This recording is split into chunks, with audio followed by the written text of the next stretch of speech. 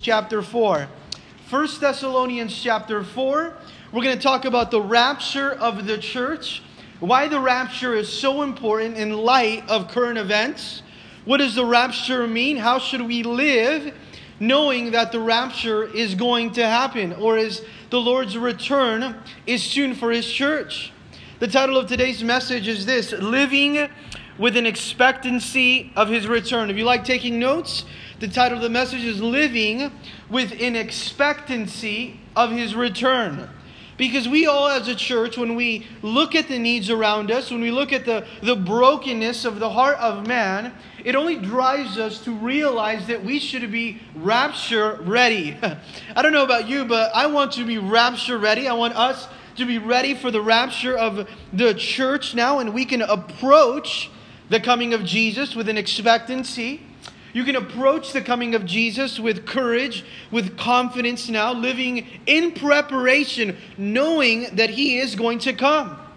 And here Paul is going to speak to us on this very Communion Sunday today, this morning, as to how we should live in expectancy for the return of Jesus, because He's coming again. Do you believe He's coming again? Amen? He is coming again. The Bible tells us of the rapture of the church.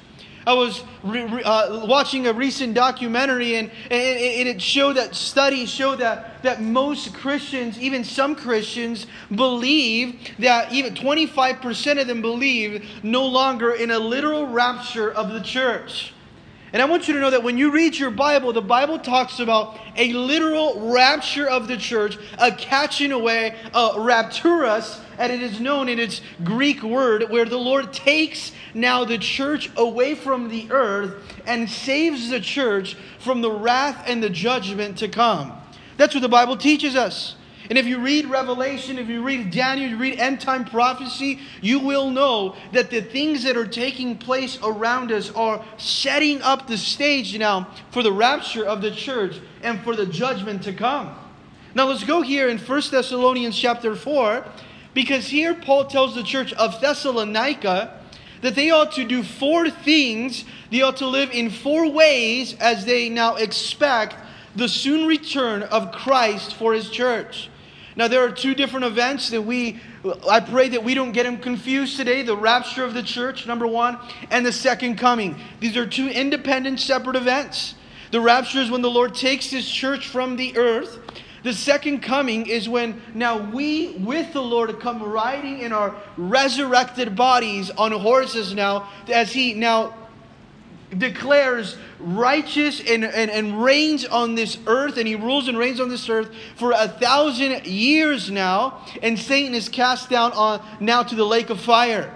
And we have to know these 2 different events because we're going to be a part of both of them.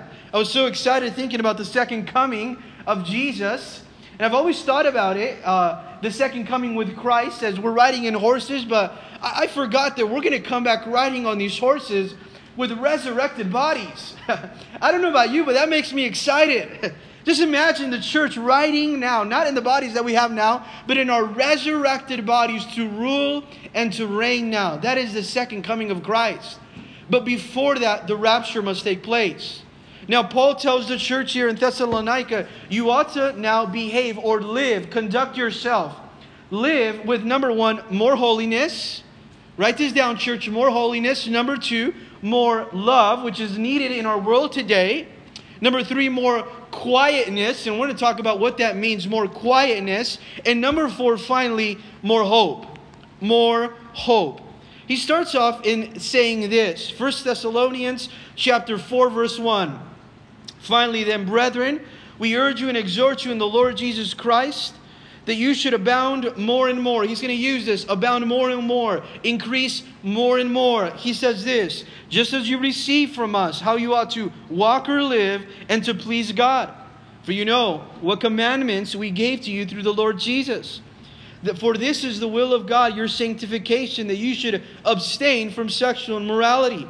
That each of you should know how to possess his own vessel or body in sanctification, being set apart, or in honor, which means purity. Notice here, what is the will of God for our lives?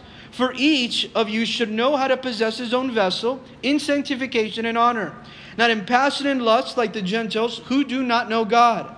that no one should take advantage and defraud his brother in this matter, because the Lord is the avenger of all such, as we are forewarned you and testified.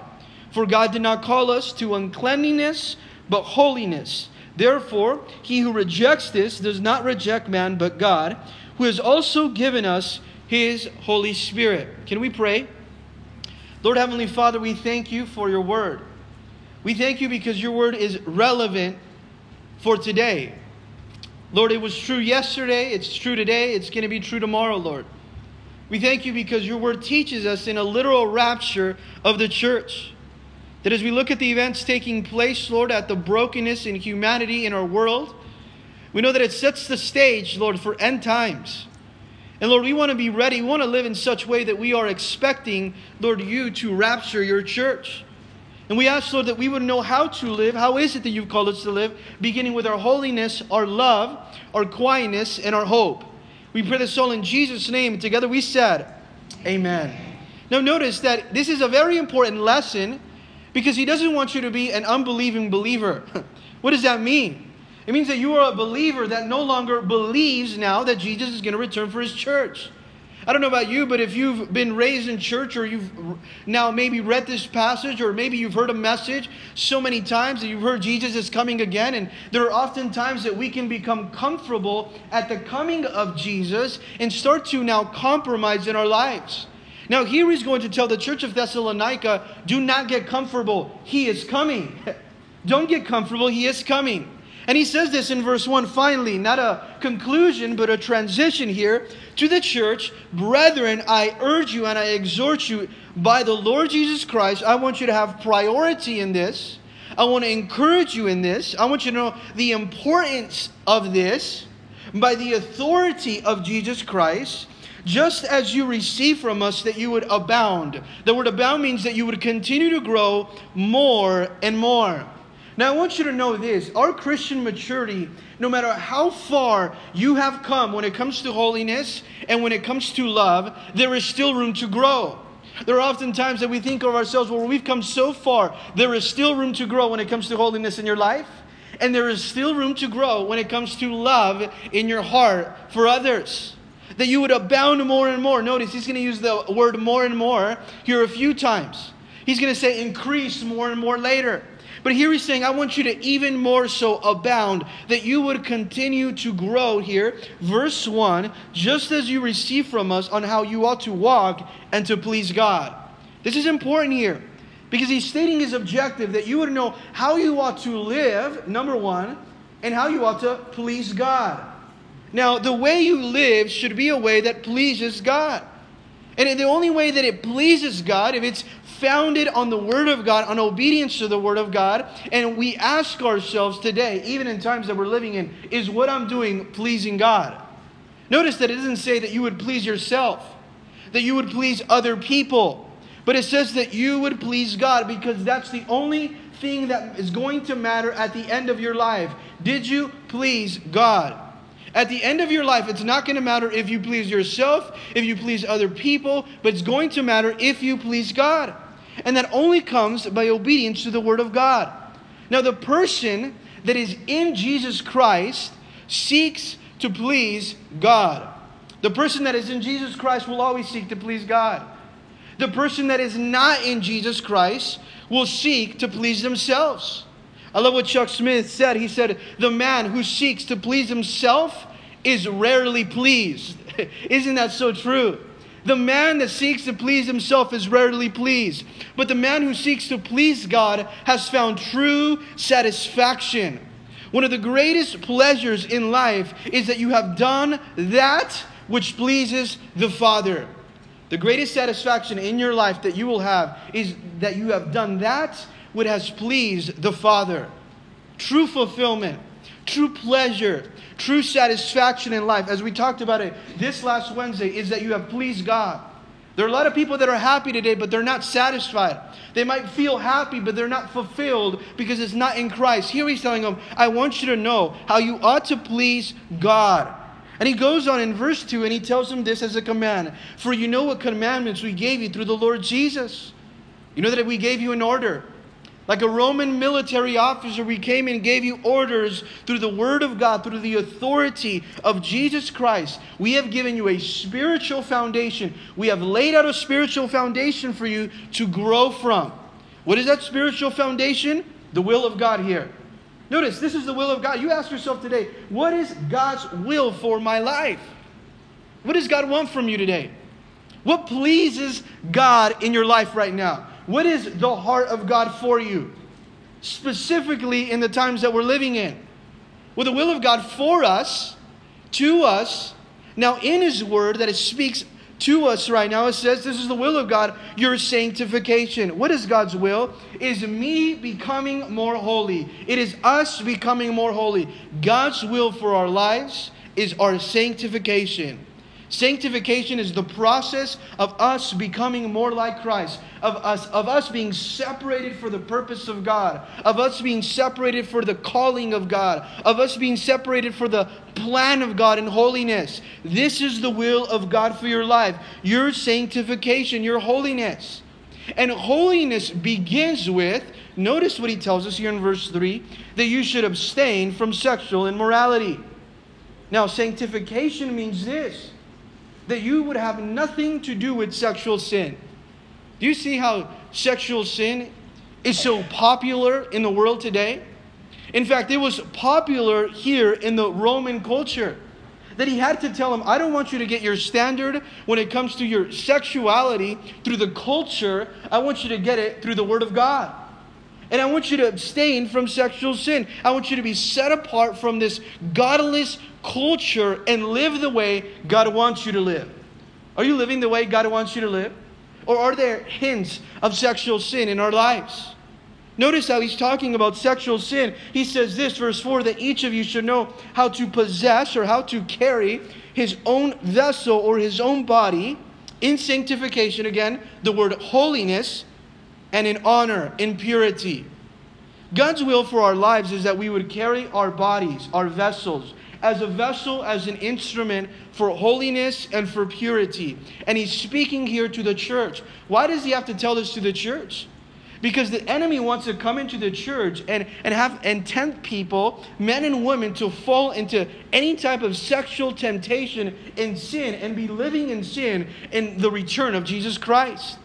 Ask yourself, what will you be found doing at the rapture of the church? Where will you be? What will you be doing?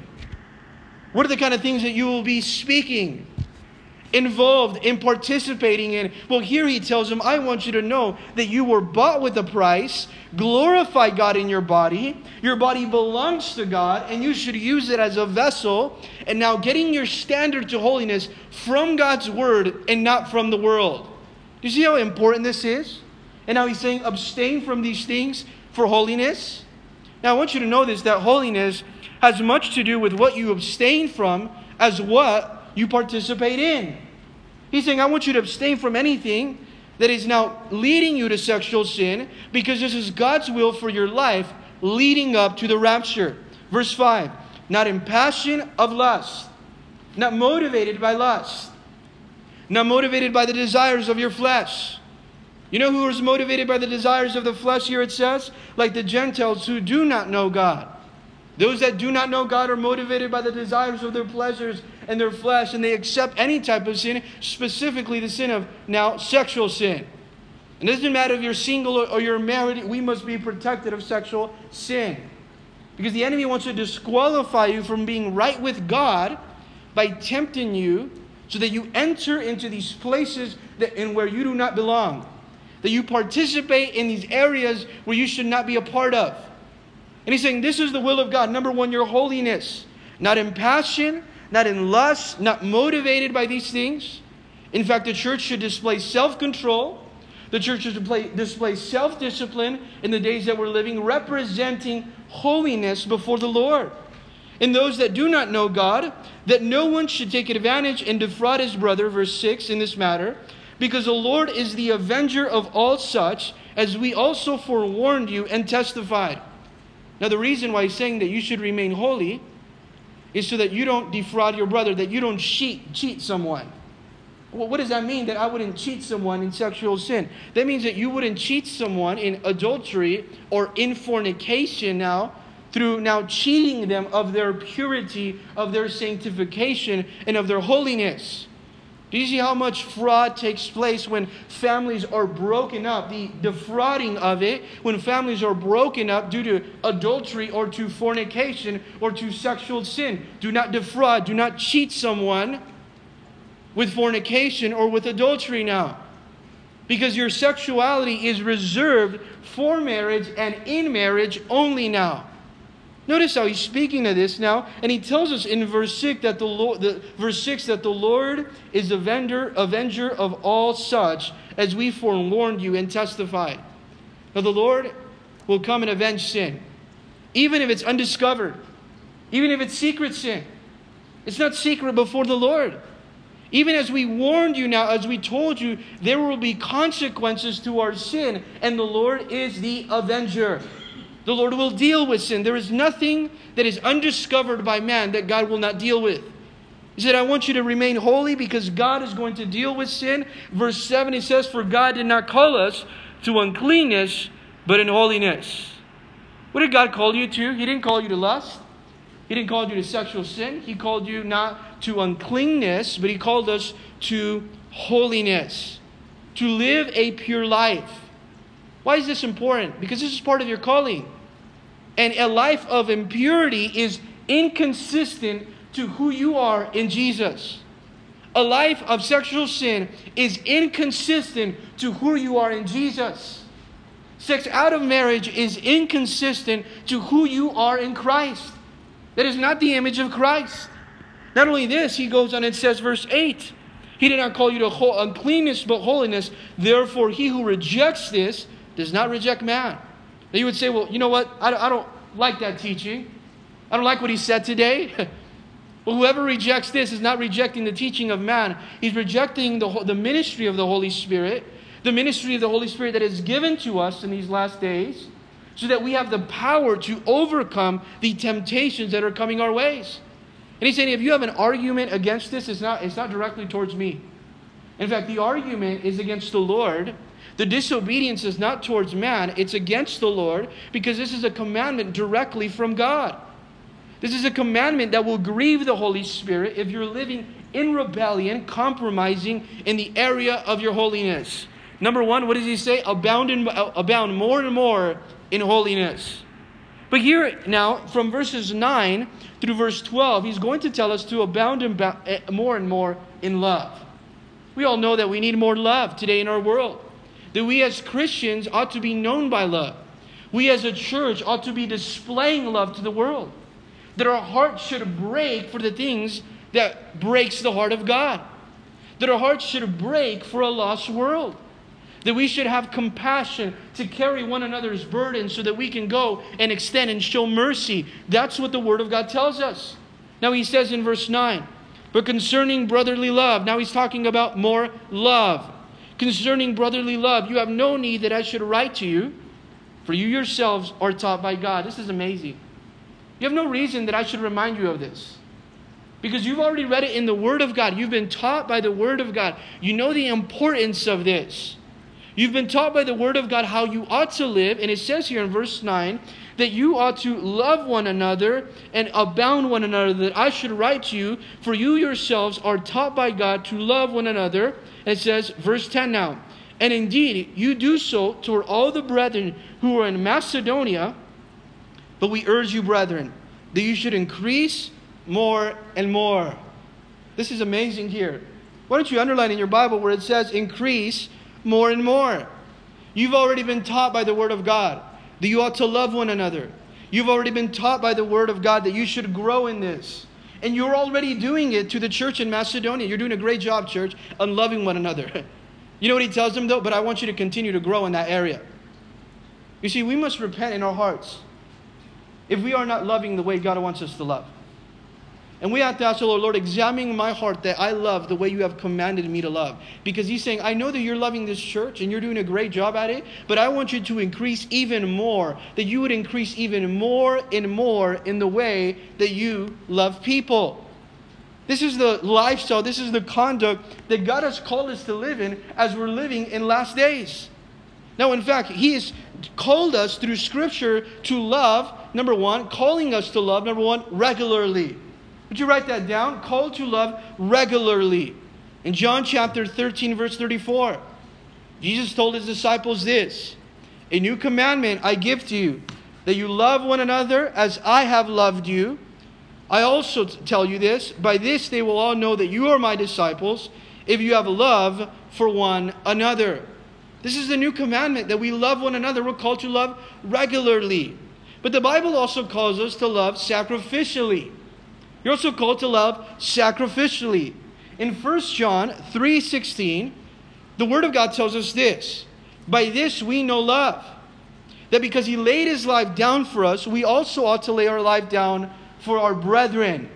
We ought to serve one another sacrificially. "But whoever has this world's goods and sees his brother in need and shuts up his heart from him, how does the love of God abide in him? My little children, let us not love in word or in tongue, but in deed and in truth." You know what He's saying? I want you to love in word, but I want you to love in action as well. With the events taking place in our world, our hearts should be open to love people, because you can never minister to a world and to a people that you do not love. If you want to minister to someone, if you want to reach someone, we have to have a heart that is ready to love. And to love sacrificially, love in action. But the Bible also tells us, number 3, that we ought to love without partiality. Without partiality. In James chapter 2, verse 8, it says this, "If you really fulfill the royal law or the supreme law of the Scriptures, you shall love your neighbor as yourself. You do well." You're doing a great job if you love your neighbor as yourself. However, James 2:9 says this, "But if you show partiality, you commit sin and are convicted by the law as transgressors." Now, if you love people, but you discriminate your love to other people, then that's not real love. We ought to love without partiality, not demonstrating any type of partiality when we're extending the love of God to others. Then we wouldn't say, you know what, I love this group this way, but then I don't love another group the same way. Love without partiality, and this is exactly why He's saying, I want you to increase in love more and more. I want you to develop the way you love people. You see how we need that as Christians? In Romans chapter 12, verse 9, Paul tells the church that you would love without hypocrisy. Not only love regularly or sacrificially or without partiality, but also love without hypocrisy. What does that mean? That we ought to not love people one way and then speak about them the other way when they're not there. In fact, it says in Romans 12, "Let love be without hypocrisy, hate what is evil, cling to what is good, be kindly affectionate to one another, in brotherly love, in honor, giving preference to one another." Do you notice how it's so important that we utilize love as a way to minister to people? That we love other people because He first loved us? That we have an open heart to that? But also that we would love truthfully. In 1 John chapter 4, verse 20, it says this, if someone says, "I love God," and hates his brother, he's a liar. For he who does not love his brother, whom he has seen, how can he love God, whom he has not seen? You see how love in action is so important to those that are around us, to those that are our neighbor? Who's your neighbor? Everyone is your neighbor. Not only the person that's a believer, the person that is a non-believer can get ministered by the way that you love them. The person that needs Jesus is that person that needs love. That they become ministered now and understand the love of God through how we are being extensions of who Christ is. And that's exactly what he's telling about. I want you to grow more and more. And from verse 11 and 12 he says, but I want more quietness as well. This means maturity. This means simplicity. Notice this in verse 11. That you also aspire. What do you aspire today, church? What are you aspiring? What is your goal? What is something you're looking forward to? That you aspire now to lead. Notice how it uses the word lead. That you pursue, that you aspire, that you desire, that this would be your ambition to lead this way. To lead yourself in this way. That you would lead a quiet life. Circle that, church. We need more of a quiet life within us. Because it speaks about our holiness. that you would lead yourself in this direction. A quiet life is a life that has peace, that has calmness, a life that has rest even in difficult situations. It is a life that has found satisfaction. In fact, if you want to really describe this in such a basic way, a quiet life means that you would lead a simple life. That you would lead a simple life, a humble life. How can you lead a quiet life? Notice right after it says, to mind your own business. Wow, a lot of us don't like that. You want to lead a quiet life, you have to mind your own business. This is so important. Because this is exactly what the church needed to hear, what they needed to be reminded of, as they had to have this laser focus on Jesus is coming again. They had to have this focus that Jesus is coming again, that they would mind their own business and work with their own hands as we have commanded you. We've already told you to labor with your hands. In this culture, they believe that if you labor with your hands, you're a lower class citizen. He said, hey, there's nothing wrong with that, working with your hands, laboring with your hands, or sweating with, on the brow of your head. There's nothing wrong with that. That's an honorable work. It's dignified. Represent God as you labor with your hands. Work and labor hard with your hands, as we've commanded you, as we instructed you. And in fact, we don't want a lazy church. Do not be a lazy church. He's saying, work with dignity, work with honor now. Lead a quiet life. And work with your hands as we have commanded you, that you walk properly toward those who are outside, that you may lack nothing. See, this love, and this hard work, and this work ethic, and this focus on the return of Christ, what does it do in verse 12? It allows you to walk properly.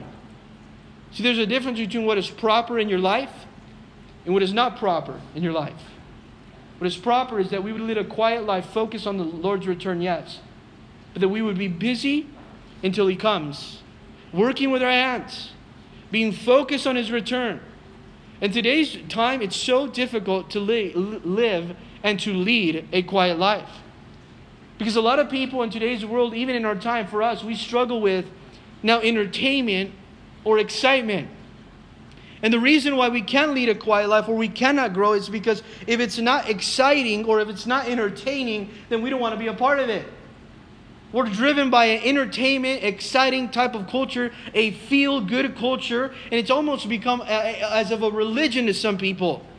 And it seduces people, it traps people in their lives for the thrill of a moment. I just want the thrill of a moment. I want the adrenaline. I want it to be fun. Is it going to be exciting? Is it going to be fun? Instead of asking the important questions, such as, is it going to be true? Is it going to be pleasing to God? Is it going to be right? Is it good? Is it godly? You see that living a quiet life is so important, and we need to live a quiet life.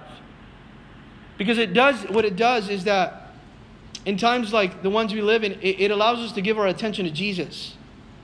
And when we live a quiet life, we can listen to God and we can get to know Him better. The reason why we can't listen to God and get to know Him better is because we are now wanting to live in the thrill of excitement and entertainment only. Do you see how the Lord needs our time? So that we can live and walk properly, that we can represent the church in a godly way. Verse 12, it says that you would walk properly to those that are non-believers. Now more than ever, if there was ever a day, today it's the day where the world needs to look at the church and see a pure church. Where the world needs to look at the church and see a loving church. Where the world ought to look at the church and see a church that is busy about focusing on the return of Jesus Christ with a good testimony. Not with a bad testimony, but with a good testimony representing the church as the bride of Christ. Protecting her reputation. Protecting her godly influence now so that you walk properly. And now from verse 13 to 18, as we read this, is going to tell us, after we talked about more holiness, more love, more quietness, now he's going to speak about more hope. And this is exactly what the church of Thessalonica needed, more hope. This is exactly what our world needs today, more hope. Hope in what? Comfort in what? Encouragement in what? You would ask yourself. Well, here he's going to give them hope now, or take them to the hope that he's referring to, and that is the coming rapture of Jesus Christ. You can have hope as you're living this way. Notice this. And it says here, but I do not want you to be ignorant. Too many times, when we put our Bible aside, and we now listen to the voice of the world instead of the voice of God's Word, instead of the voice of God, we become easily ignorant of the times. The church is not called to be ignorant of the times. It's called to discern the time. Write that in your Bible, discern the time. What is the time that we're living in? The end times. But I don't want you to be ignorant, brethren, concerning those that have fallen asleep. I don't want you to lose hope when we talk about the rapture, concerning those family members or those believers, those Christians that have fallen asleep. He uses this word as them of a physical death. And I don't want you to be ignorant as of those that have experienced a physical death, lest you sorrow as others who have no hope. And look about the sorrow that he's talking about. I don't want you to be ignorant when it comes to the rapture. I don't want you to be ignorant when it comes to the second coming. I want you to learn what happens after the physical death of those that have died now. He calls them, they have slept, because they're going to be awakened. Their body is going to be resurrected, to have a resurrected body. And he's going to explain to us as to why. But I don't want you to sorrow here, Paul is saying, as of those who have no hope. What does this mean? That as we sorrow today, as we sorrow as over the grief of maybe a loved one, over the grief of the world that we're living in today, as we sorrow, it's a hopeful sorrow. Understand that. It is a hopeful sorrow. Why is it a hopeful sorrow? Because you're looking to the return of Jesus Christ. We carry our pain as a church with hope. And this is exactly what he's talking about. In fact, when he's talking about the death of someone before the rapture, he's saying, I want you to look at it as if the sadness of sending someone off on a long journey, being sad that you're not going to see them for a while, but knowing that later on you will be reunited with them. You see that in Christ, you can have a hopeful sorrow. You can carry pain and sorrow and grief with hope. That's what he's talking about. Now in verse 14 it says, but if we believe that Jesus died and rose again, which we believe that, church. Can anyone say amen? Amen? If we believe that Jesus died and rose again, the resurrection, the power, even so God will bring with him those that sleep in Jesus. Now notice that he says those that sleep in Jesus. Because they're sleeping in Jesus, their body, the word sleep is a word to describe the comfort and the peace of a physical death. Of disembodied spirits that have gone to heaven without a resurrected body yet. That's what the Bible speaks about here. I don't want you to be ignorant. Just like we believe that Jesus died and rose again, that he has power over death, also those that have died will experience the resurrection and the rapture with us. And we can have confidence, just like we have confidence in the resurrection of Christ, you can have confidence in the resurrection of the dead. This is amazing. This is something that you can look forward to. Just imagine every time I pass by even a cemetery, a graveyard, whatever it would be, and you see all the tombs and all that, I just imagine on the day of the rapture, where you're just going to see just body just flaring up from the ground, and just incredible sight that we will see and be a part of, as bodies would be lifted up and resurrected. Do you see how this is so important now? That you can have confidence in this? In fact, notice how he tells us this in verse 14 about a hope. You can have hope in this. Do you know why a lot of people don't have hope? Because of unbelief. Because of unbelief, they don't have hope. And really, hopelessness in the heart of man, hopelessness in the heart of mankind, hopelessness in the heart of people creates fear. In the times that we're living in, you see that people that are living in fear, guess what? It has to do with it has to do with hopelessness. And here he's saying you don't have to be afraid. In verse 15 it tells us this, for we say by the word of the Lord that we who are alive and remain until the coming of the Lord, until the rapture of the church, will by no means precede those who have fallen asleep. We won't go before them, they'll go before us. You see how the rapture takes place? First, those that are dead are going to be raised up to heaven, and then those that are alive are going to be caught up. That's the order of which the rapture will take place. They will not have a disadvantage because they've already now slept or died now, or their spirit is in heaven. They haven't received a resurrected body. But he's saying they will go first, and then we will go. We will not precede them when he returns to meet us. In fact, he says this in verse 16 as we continue to read, "For the Lord himself will descend from heaven." How many of you guys are excited about the Lord descending from heaven? Amen. The Lord will descend from heaven. And as the Lord descends, guess what happens? The church ascends. That's so amazing. This is going to be such a glorious moment. The Lord ascends, and look how he ascends. He doesn't ascend quietly. The Bible says that he will ascend with a shout, with a voice, and with a trumpet. This is amazing. With an announcement now. As a commanding officer of a ship. Just think about this. With a commanding Roman officer or an army officer, what they would do when they would gather the troops, they would blow their trumpet, and all the troops, that was a sign of war. Gather the troops, blow the trumpet. The troops ought to be gathered. Now Jesus Christ is going to do this. Hey, blow the trumpet of God. Let the church be gathered now and be raptured and caught up to heaven. Isn't that a beautiful picture of what's going to take place? And he tells us this in this verse 16. He will descend from heaven with a shout and with a voice here from heaven, or a voice of an archangel. He will be accompanied by angels here. And with the trumpet of God, the trumpet of God will sound. And the dead in Christ will rise first. When he blows that trumpet, it says that the graves will open and the dead will rise first and be transformed into the resurrected body, and they will experience a physical resurrection here. Notice that. This is so much hope that is filling us with today. The rapture will not be a secret. It will come announced now with a trumpet sound, although the majority of the people that hear the sound will not understand the sound or the meaning of the sound. Are you ready to hear that sound? Will you discern the trumpet sound? Will you understand the meaning of that sound? Will you be called to attention to fall in line to our commanding officer when that sound is now given so that we will be raptured by the church? Notice what it says in verse 17. Then we who are alive will remain, shall be caught up together. This is where we get the word rapture, caught up. We'll be caught up together. I love that word, caught up. Would you take note of the word caught up? Because I'd rather be caught up by the Lord than be caught up in the world. And you're going to be caught up of one of two ways. Do you want to be caught up in the things of this world, or do you want to be caught up and ready to be caught up by the Lord? To be raptured by the Lord? And this caught up speaks about someone that is now seizing or carrying away by force to meet the Lord in the air. Now notice this. A church that is ready to, a church that is caught up, a church that is not left behind to the tribulation. But it says this now, they will be caught up together with him in the clouds to meet. The word meet is, he's going to welcome them into heaven as his honored guest, as his honored, now invited guest, now into eternity.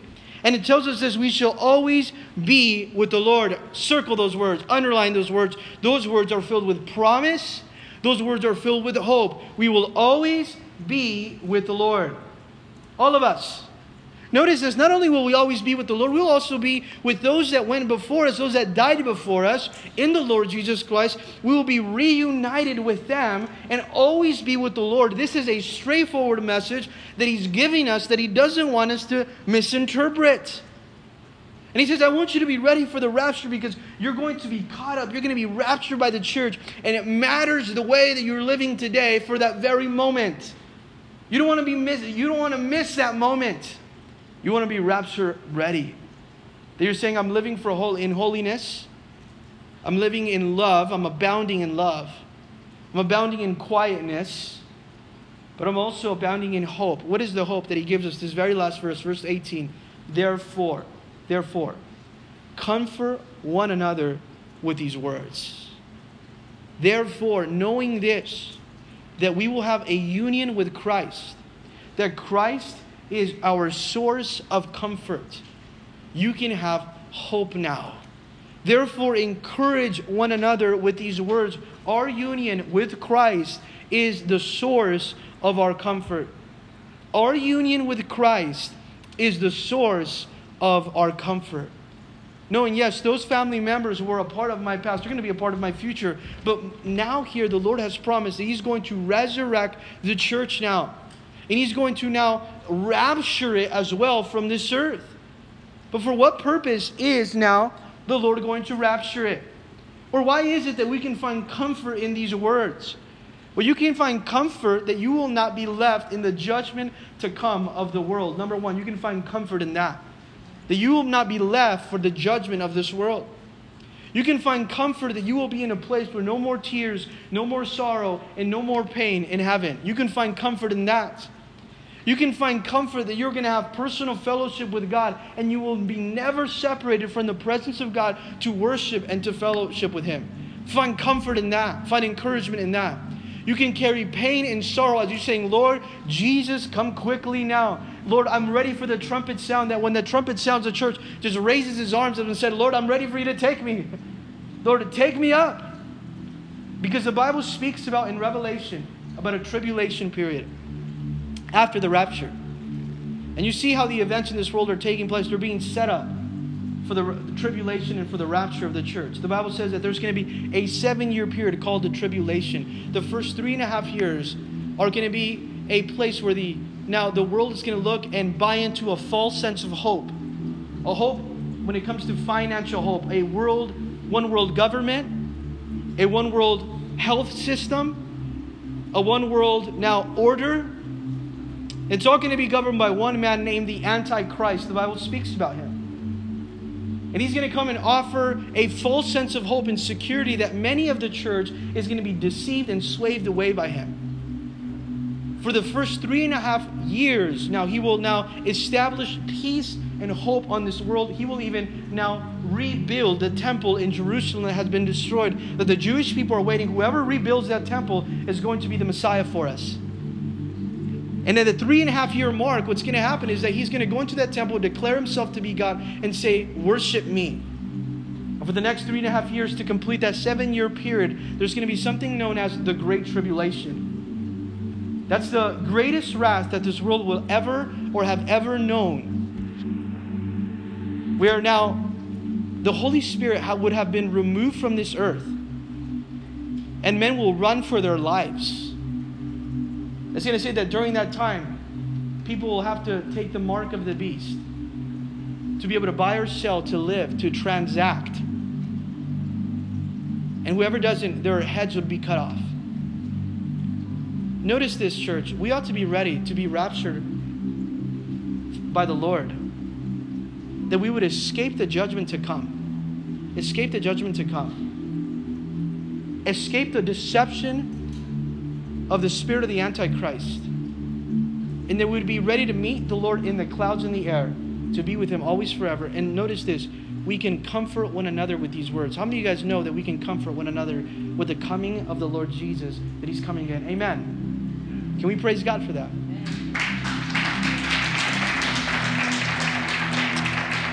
Let's go ahead and pray right now.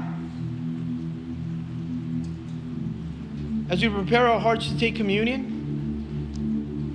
But as we do so, we want to tell the Lord, ask the Lord, Lord, give me a focus, a laser focus for the rapture. Lord, I want to be ready for when you come. I don't want to be deceived by the agenda of this world, by the politics of this world, God. I want to read my Bible. I want to understand, discern the times. I don't want to be ignorant of the times. I don't want to be fooled, strayed, swayed. I ask right now, Lord Jesus, and we ask right now for repentance in our hearts, Lord, so that we can reach a hurting world. But repentance in our hearts also so that we can be right with you, God. So that we can be right with you.